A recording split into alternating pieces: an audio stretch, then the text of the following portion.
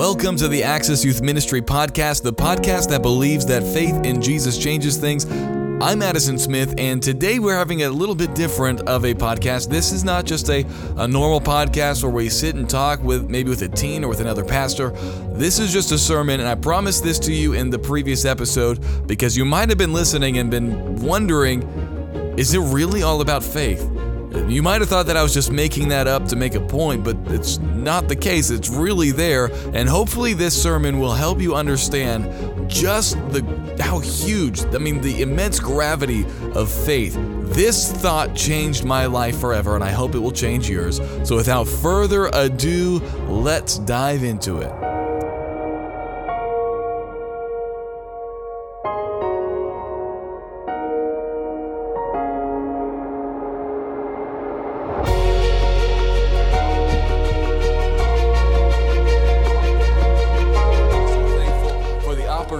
To preach today. So we're going to be in Genesis chapter number 3.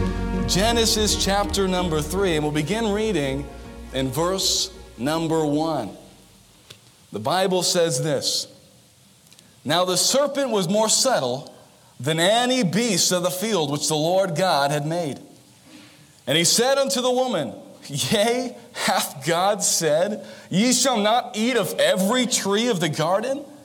And the woman said unto the serpent, We may eat of the fruit of the trees of the garden, but of the fruit of the tree which is in the midst of the garden, God hath said, Ye shall not eat of it, neither shall ye touch it, lest ye die. And the serpent said unto the woman, Ye shall not surely die, for God doth know that in the day ye eat thereof, then your eyes shall be opened, and ye shall be as gods, knowing good and evil. And when the woman saw that the tree was good for food, and that it was pleasant to the eyes, a tree to be desired to make one wise, she took of the fruit thereof, and did eat, and gave also unto her husband with her, and he did eat. And the eyes of them both were opened, and they knew that they were naked, and they sewed fig leaves together and made themselves aprons. Let's pray together. Dear Heavenly Father, God, you know I need you. Lord, there is nothing I can do, nothing I can say, Lord, that would help anybody. But God, we want to meet with you tonight. God, we want to know that you are here. Lord, the people didn't come to hear from me, Lord. They came to hear from you, Lord. And I pray that from your word, you would speak to each and every one of us. Lord, I pray that we would open ourselves up as we know from this morning. You know our innermost thoughts, Lord. The darkness is light to you, God. There's nothing we can hide. So God, I pray that we would just come clean. Lord, allow you to search our hearts. God, I pray that if there's someone in here who needs to be convicted, that you would convict them. And God, I pray if there's someone in here who needs to be encouraged, that you would encourage them. Lord, I pray you do your will and your way in our midst today. And I ask this in Jesus' name, amen. Well, tonight we're going to discuss something that the devil never wanted you to know. This is one of the devil's best kept secrets from believers. This is kind of like the top secret battle plans of Satan. And it's something that doesn't change.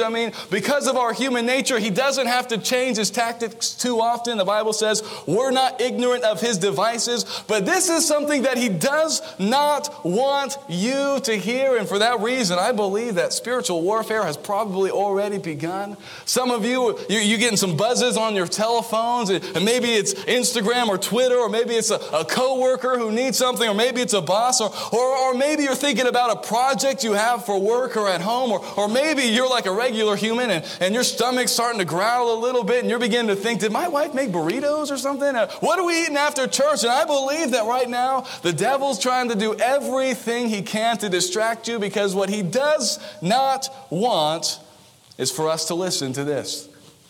And so for that reason, I challenge you to listen in. Today we're going to be discussing this topic. Why genuine, and keyword genuine, not fake, I think the world has enough fake people, enough fake Christians. Why genuine faith, why real, authentic faith in Jesus Christ always produces obedience? You might think, well, why in the world? Why in the world would Satan want to keep this a secret? Why would he try to keep that under wraps, that faith in Christ produces obedience? Well, because if Satan can get the church to think, if Satan can get you to think that there's no correlation between faith and what you do with your life, if he can get you to think there's no connection between the two, if he can get you to think that faith is merely mental assent or understanding, well, then he's got you.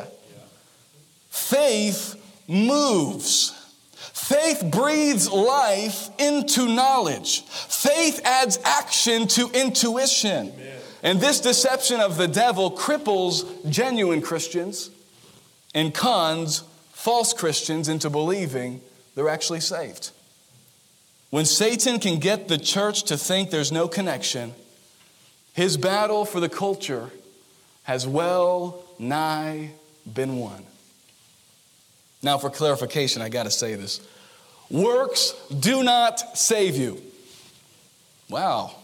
I hope people agree with that. Works do not save you. Works do not save you. For by grace are ye saved through faith, and that not of yourselves. It is a gift of God, not of works, lest any man should boast. Can I tell you, if works could save you, then we might as well pack up and go to the Catholic Church, because that's what they do. Works do not save. Works aren't necessary for salvation. I think about the criminal on the cross, man. He had no things that he could add to his name. Nothing he could say, Jesus and this. It was Jesus only. Works aren't necessary for salvations. And this too, works don't produce faith. That's right. If you're in here and you think, well, this guy just wants me to do this and do that and do that, and then I'll really be a Christian. No. Works on the outside don't produce inward faith. Inward faith produces outward works. And you know a good example of someone who had outward works but no inward faith? That's the Pharisees. Man, Jesus called them whitewashed sepulchres. They had no inward faith, but they had so many works. And those Pharisees, one day, they're going to stand before God and they're going to say, whoa, did not we do this? And didn't we do that? Maybe there's someone in here saying, God, I've done so much. That's why I should get into heaven. But I want to tell you, outward works doesn't prove or mean you have inward faith. But faith always produces works. That's right. That's good. You are saved by faith, and that faith produces actions. There's a story I love, man. This story, it made me laugh. There's a man named Ken Davis. And Ken Davis, he was in college and he was in a speech class. And in this speech class, he was asked to prepare a lesson. And the criteria of this was they were going to be graded on their creativity and their ability to drive home a point in a memorable way. And so he began to research and do some different things. And he came up with the title of his talk. And the title of his talk was this: The Law of the Pendulum. When I first read this, I'm like, I think the guy missed the creative and all that. Law of the pendulum, that's boring. What is he talking about, the law of the pendulum? And so he says here, I spent 20 minutes carefully teaching the physical principle that governs a swinging pendulum. And he says this: the law of the pendulum is a pendulum can never return to a point higher than the point from which it was released. Because of friction and gravity, when the pendulum returns, it will always fall short of its original release point. Each time it swings, it makes less and less of an arc until it's finally at rest. The point of rest is called the state of equilibrium, where all forces acting on the pendulum are equal. And so Ken Davis, what he did is he took a string, a 3-foot string, and he tied it to a child's toy top. And he takes that string and the top and he fastens it to the whiteboard there, and he takes the top and he holds it up here and he grabs a marker and he marks where he's about to release it from. And And then he lets it go, and it swings across and comes back, and he takes the pen and marks again where it comes. Swings across, comes back, mark, and all the way down to where after about a minute it comes to rest. And some of you guys are like, man, this is boring. And so it's coming to rest right there in the middle, and you could see all the marks proving exactly what he had said. The law of the pendulum is true. It will never return to a point higher than it was released. And so he looks at all the class and he says, how many of you believe the law of the pendulum? Well, everyone's hands went up. Well, of course. Of course I believe it. I just saw it. You just spent 20 minutes explaining it. We all believe it. We all believe in the law of the pendulum. And over in the back, the speech teacher, his hands went up. And he's like, all right. And so he starts moving to the front thinking class is over. But Ken Davis says, it was just beginning. And so he comes to the front and Ken Davis says, teacher, can I use you for a second? And so he grabs a table and puts it up against the cement wall over here. And he takes a chair and puts it on the table and he says, teacher, could you come up here and sit for a second and place your head right up against the cement wall? So the teacher does, and he gets up into the chair. And what the teacher didn't know is that Ken Davis, he had made his own life-size huge pendulum in the steel rafters of the building. He had used 500 pounds parachute cord and 250 pounds of weight plates. And he brings it down from the ceiling, and it's dangling there. And what he does is he brings it all the way up to his nose. And it's right at his nose.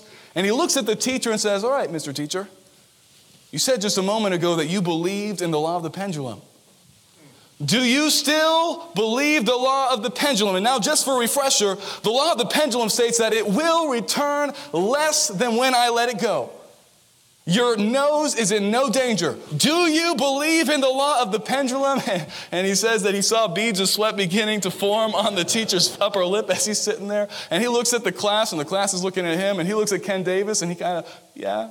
And so Ken Davis just lets go. He lets go of the thing, and he says, man, the weights made a swishing sound as they arced across the room. And they paused for a second. And they made their way back. And he says, man, I have never seen a man move more quickly in all my life as that teacher jumped off the desk.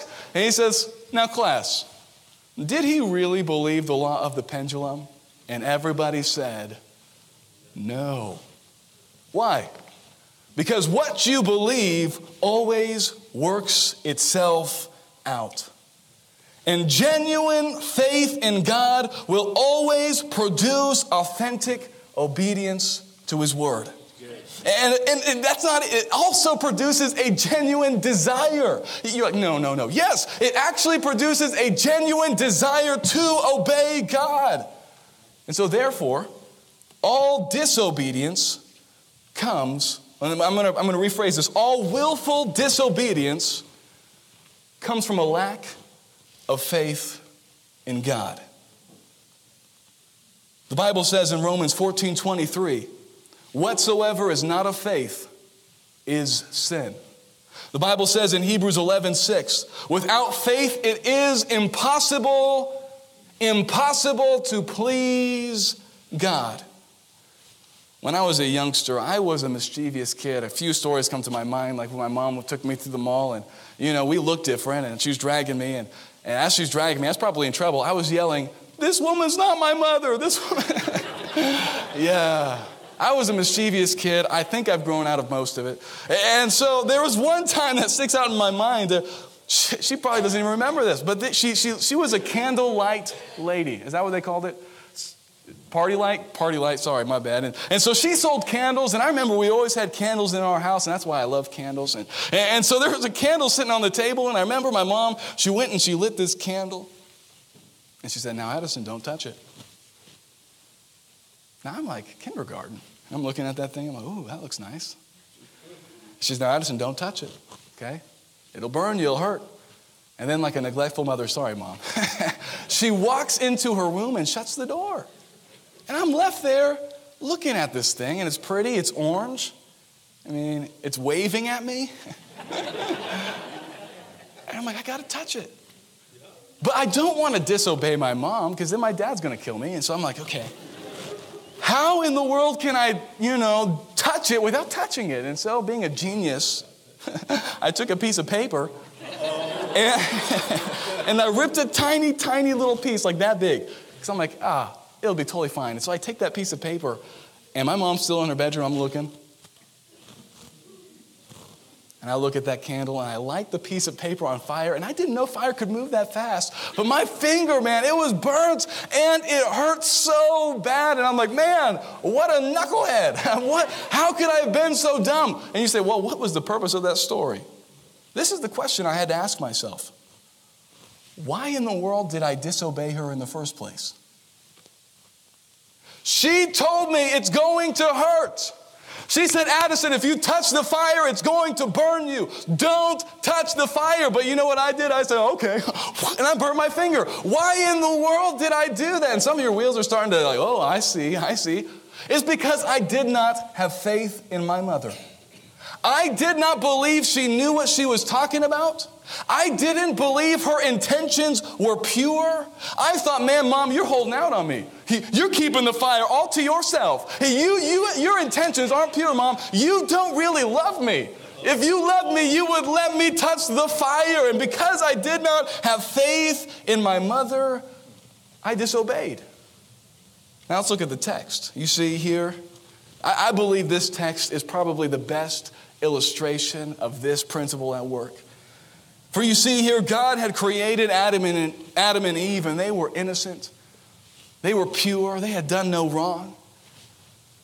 And they enjoyed pure, unhindered fellowship with God. Man, that must have been good. Every day they got to walk with God in the garden, and they got to learn of God. I bet you God taught them of his creation. He taught them of himself, and they had this perfect relationship with God, and it was beautiful. They were in a beautiful place.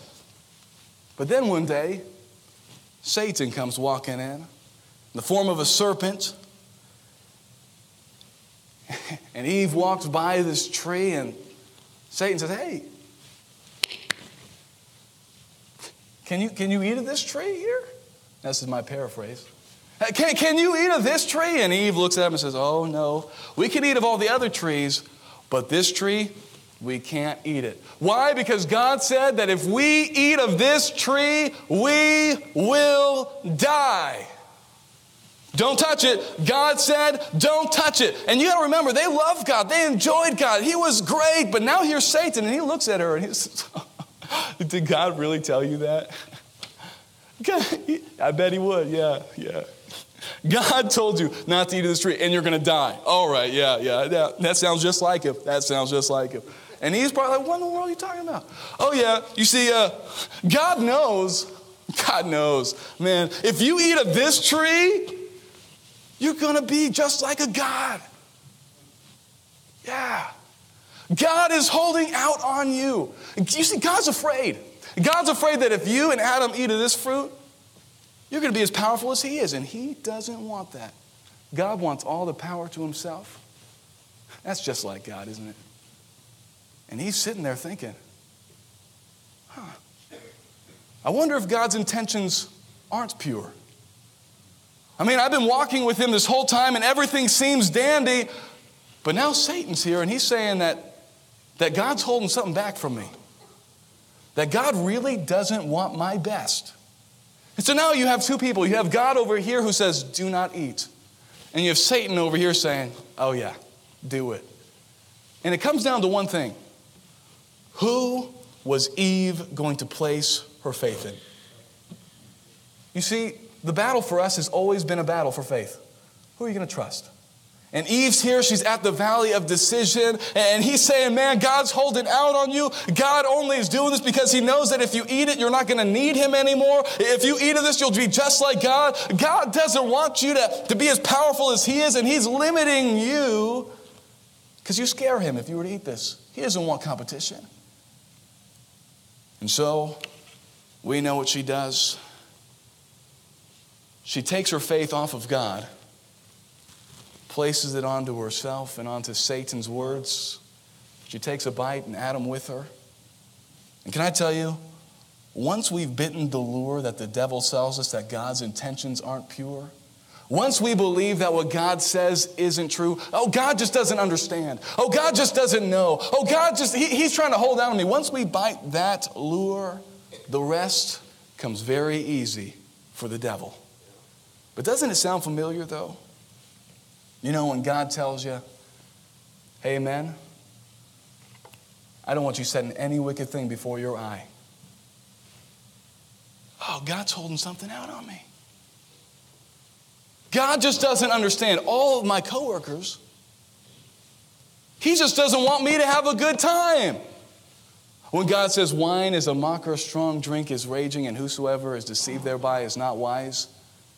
God, that was written so long ago. God just doesn't understand. God just doesn't know. It's okay nowadays. It's okay for me to go to the bar and have some fun with my friends. Oh, no, I won't even go to the bar. It's okay for me to have, a social drink now and then at my house. It's okay. God just doesn't get it. God, he's trying to hold out on me. Maybe you're a teenager in here and you hear that you should be modest as a young lady. Oh, no. See, God, oh, my goodness, I can't believe God would tell me to dress modestly. Doesn't he see what all the cool people are wearing? God just doesn't want me to be cool. We say, that's silly, but that's what we think. That's right, it is. Maybe you're a husband in here, and the Bible says, husbands, love your wives even as Christ loved the church and gave himself for it. And the way you treat your wife is not love. But you know what you say? God just doesn't understand my wife. God just doesn't get my situation. If God knew, he would do the exact same thing. Oh, would he? Would he? Maybe you're a wife in here and the Bible says submit to your husband. Well, God he doesn't understand the culture we live in today. I don't have to submit. I'm being light on that because I don't want ladies hating me in here. But no, we think, man, God just doesn't get it. God's intentions are pure. He doesn't want what's best for me. You see, every time we disobey God, every time we go against his commands, we're doing it because we don't believe something about him. You see, Eve had a choice to make. Where was she going to place her faith?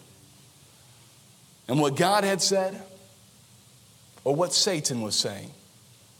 And we have the same choice every time we are confronted with sin. Where am I going to place my faith? In what God says, or in what Satan and the culture are saying? You see, Eskimos have an ingenious way of killing foxes. Now, if you have a weak stomach, I'm sorry, but this point, it needs to be driven home. Eskimos, they have an ingenious way of killing foxes and wolves.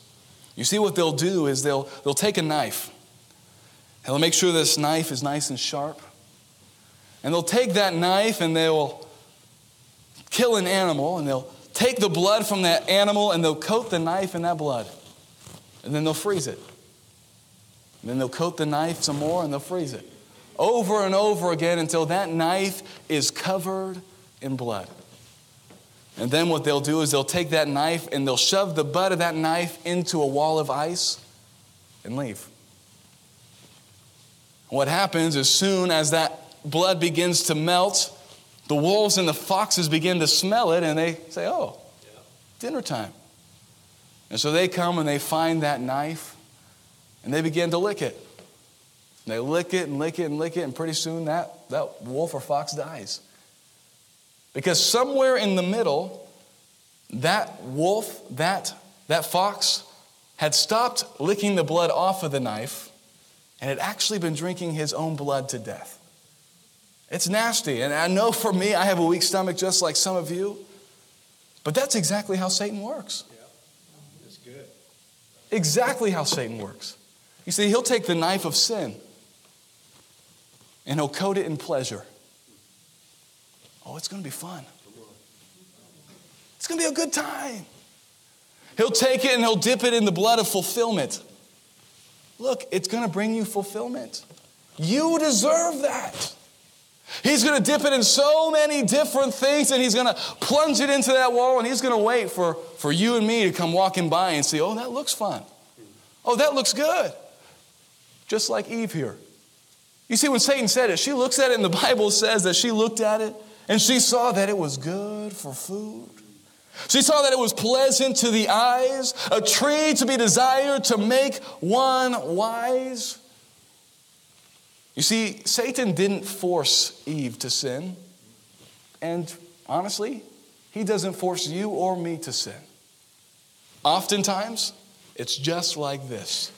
We see the knife coated in blood and we forget about the knife. We don't consider the end of a thing. We think, man, this looks fun. Immediate gratification. I want this now. And pretty soon we've fallen for his deception. And I want to make this very clear. Sin is not the blood. Sin is the knife. Sin is what kills. Sin is what destroys. You see, sin, the Bible says, has only one currency that it can pay you. You see, if I were to go and work for Mickey D's right now, the wages of McDonald's is money, okay? If I work for Mickey D's, it's money. But when you work for sin, the Bible says the wages of sin is death. And the reason is this. It's very easy. God is life.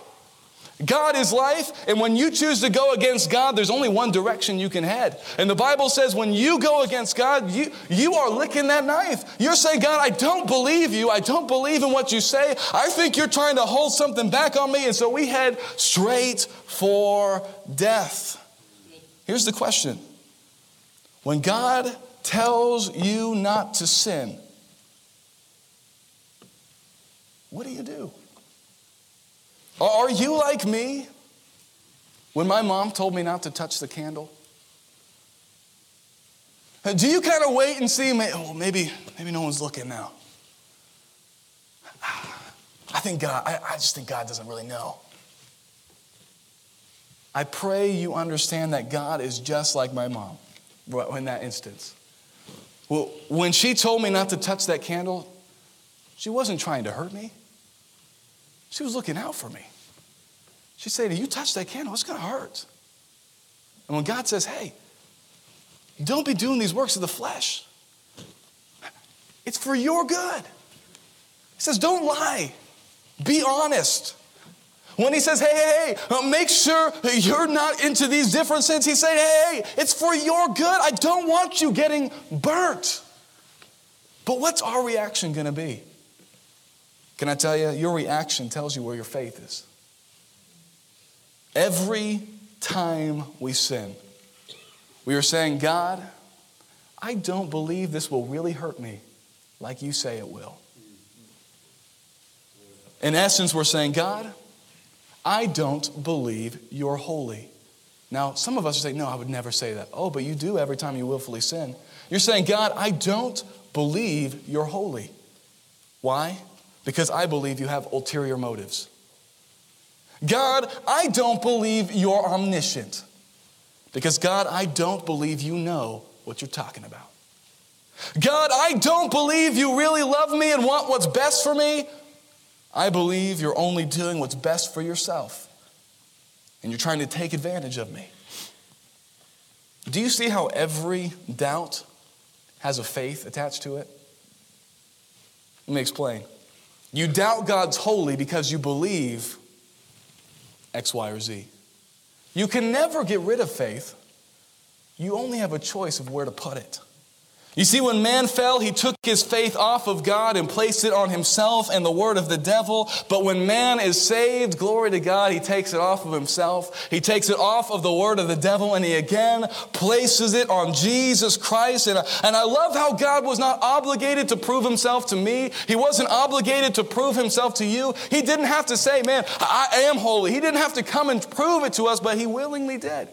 Because he cared about us. He says, you know what? I know Brother Addison. He will not believe me unless I prove this. He's not going to believe me. So you know what I'm going to do? I'm going to become a man so he can see me. I'm going to take on flesh and bones so he can, with his eyes, he can see what I am. And he doubted that I was holy. So I'm going to live a sinless life. You thought that I did not know what I was talking about. You thought that I didn't know things. You doubted my omniscience. And so, at the age of 12, He dumbfounded the teachers. Throughout his life, he told people their thoughts. Throughout his life, he told them their past without ever meeting them before. And he said, you doubted, I knew. I took on flesh so I could show you. We doubted, God loved us. And so Jesus said, you know what? You doubt I love you? The Bible says, greater love hath no man than this, that a man lay down his life for his friend. And Jesus says, okay, you doubt that I love you. And so I'll take up an old rugged cross, proving once and for all, I do. Eve, I wasn't holding out on you when I told you not to eat the fruit. Eve, I wasn't saying I did not love you. I had no ulterior motives. I want you to trust me, and so I'm going to give everything that I am. And can I tell you, next time you're faced with a sin, consider this. God cared so much about you, and he wanted to prove it to you. He wanted to show you. The Bible says that God commendeth. He demonstrated his love toward us in that while we were yet sinners, while we were heading this direction, saying, God, I don't believe you. I don't care. I want to do it my way. I think you are wrong and Satan's right, and we're going this way. God says, hey, even while you're going this direction, I came and I showed my love for you. I took your place. I died on that tree. And if you're in here today and you have never accepted that gift, today's the day. When you begin to trust God again, you find out that his commandments aren't grievous. You find that they're not there to constrict you. You find they're actually there to give you liberty and life. God's rules are so good. They're so great. When God says don't lie, it's for our good. I always tell people, turn the commandments around. They sound better that way. We always say, don't lie, don't do this, don't do that. It's just a book of rules, don't do this. But you turn them around, it sounds beautiful. Don't get lied to. Thank you, God. Don't be stolen from. God's rules are there for our good, but Satan wants to tell you, no, no, no, no. God's holding out on you. Go and sin. Go and have fun. And teenagers in here, that's going to be the message you're hounded at public college. They're going to say, oh, it's your time. It's your time to go out and live it up. It's your time to go and have some fun. Don't worry. It's all part of life. You need to experience this. Oh, no, you don't. I didn't have to experience the fire. I did, but I wish I wouldn't have had to. You don't have to go through the muck and the mire of this world to say, I finally understand why he said not to. You don't have to go through it, but you have to make a decision. Where is your faith going to be? Is it going to be in God or is it going to be in Satan? Is it going to be in God or is it going to be in your friends in this world? Who's your faith going to be placed onto? And I pray your faith is on Jesus Christ because he is the only perfect one. He is the only pure one, and he would never lie to you. He would never tell you something that's not true. He has never had ulterior motives, and he's only wanted the best for humankind since he created it. He created us. Why would he want anything less? God wants the best for you, teenagers. Are you going to trust him?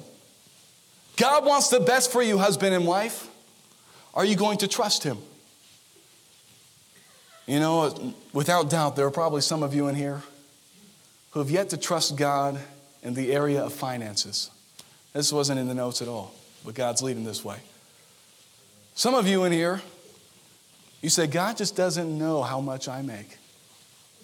If he knew how much I make, he wouldn't ask that I give 10%. God just doesn't know. Or you can say, God just doesn't really care then. God doesn't care about me. Because if he knew, and the Bible says he does, he wouldn't ask me to give when I'm barely scraping by. You think he doesn't know? You think he doesn't care? Who do you think's telling you that? Definitely ain't God. Some of you in here, you got to step out on faith. You got to say, you know what, God? I'm going to prove you. You said that I should give, and you said that you're going to take care of me. I'm done listening to Satan. I'm done listening to this world, placing my faith back in Christ. Where's your faith going to be tonight? You see, the Bible says that faith is accompanied by works in James chapter 1. Faith without works is dead, being alone. The Bible says in Hebrews 11, what we call the hall of faith, by faith they did, by faith they did. Faith is always accompanied by works. What's your life look like today? If we were to look into your life, would we say, yeah, that person believes in Christ. That person believes in God. That person believes. So now the pendulum of life is swinging your way. It's looking you right in the face. Are you going to jump off the chair? Next time you're tempted, are you going to say, okay, yeah, I believe God, I believe God, I believe God. Then the temptation comes, you say, oh, no, bailing. Then you prove your faith wasn't in God. Are you going to say, I have faith in God, I have faith in God, I have faith in God, and then, next paycheck comes around and you say, well, I just can't this month.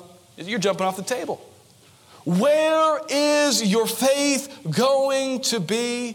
You can always know whether or not your faith is in God by whether or not you're obeying Him. Because faith in Christ always produces obedience. Now you will slip up.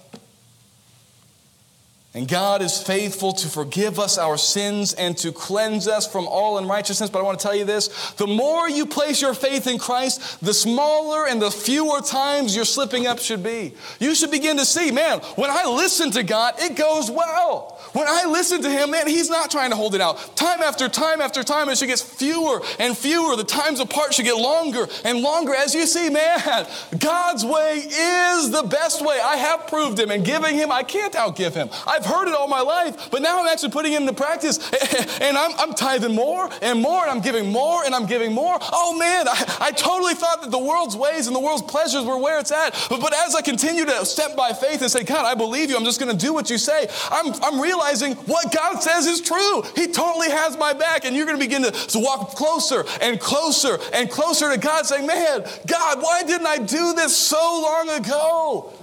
Every time you step out on faith and obey God instead of obeying the words of your flesh and the words of this world and the words of Satan, you're going to see God is faithful. Amen. I want to close with an illustration. There was a tightrope walker who lived in France many years ago, and this tightrope walker, he was the best. This guy was crazy. See, what he would do is he would go anywhere, anytime, and he would tightrope across anything. It didn't matter. And the first time he would go across normally. The second time he'd go across, he'd go across blindfolded.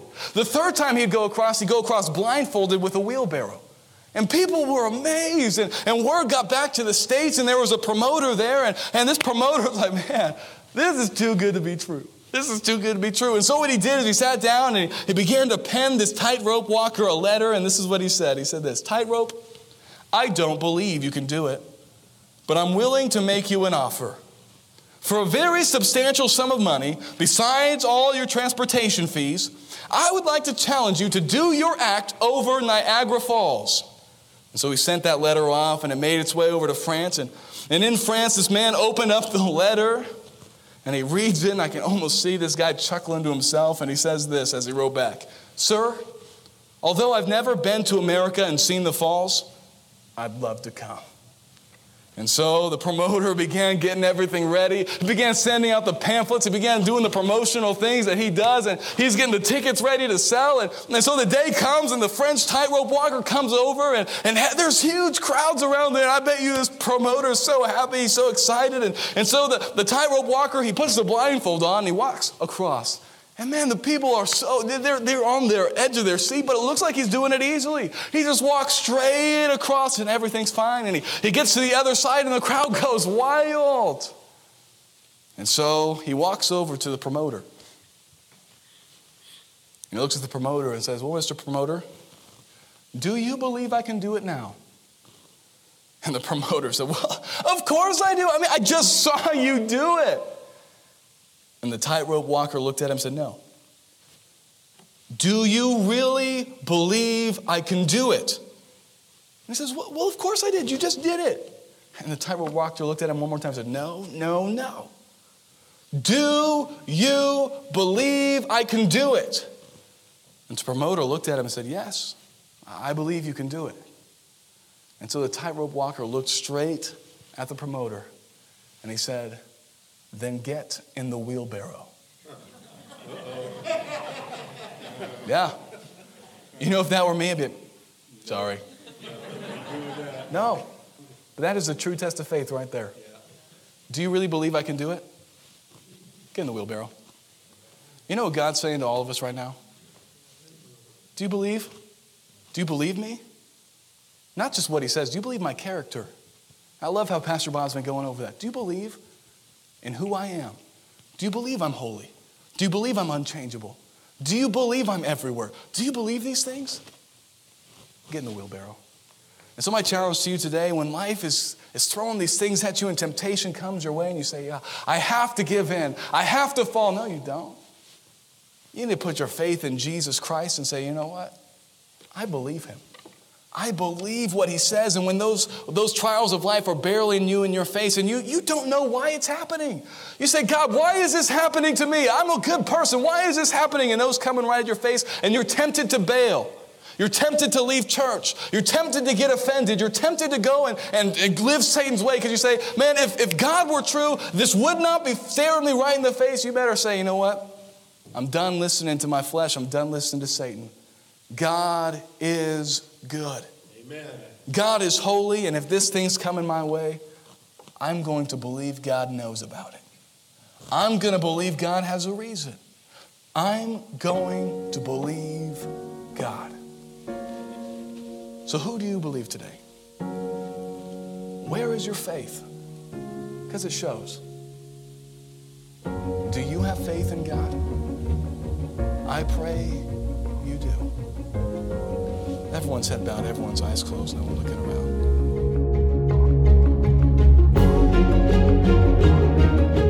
Thank you so much for listening. I hope this was a help to you. This was years ago that we preached this, but I pray that maybe this was something that can impact your life the same way this truth has impacted mine. Well, that's it for this week. We'll see you next week.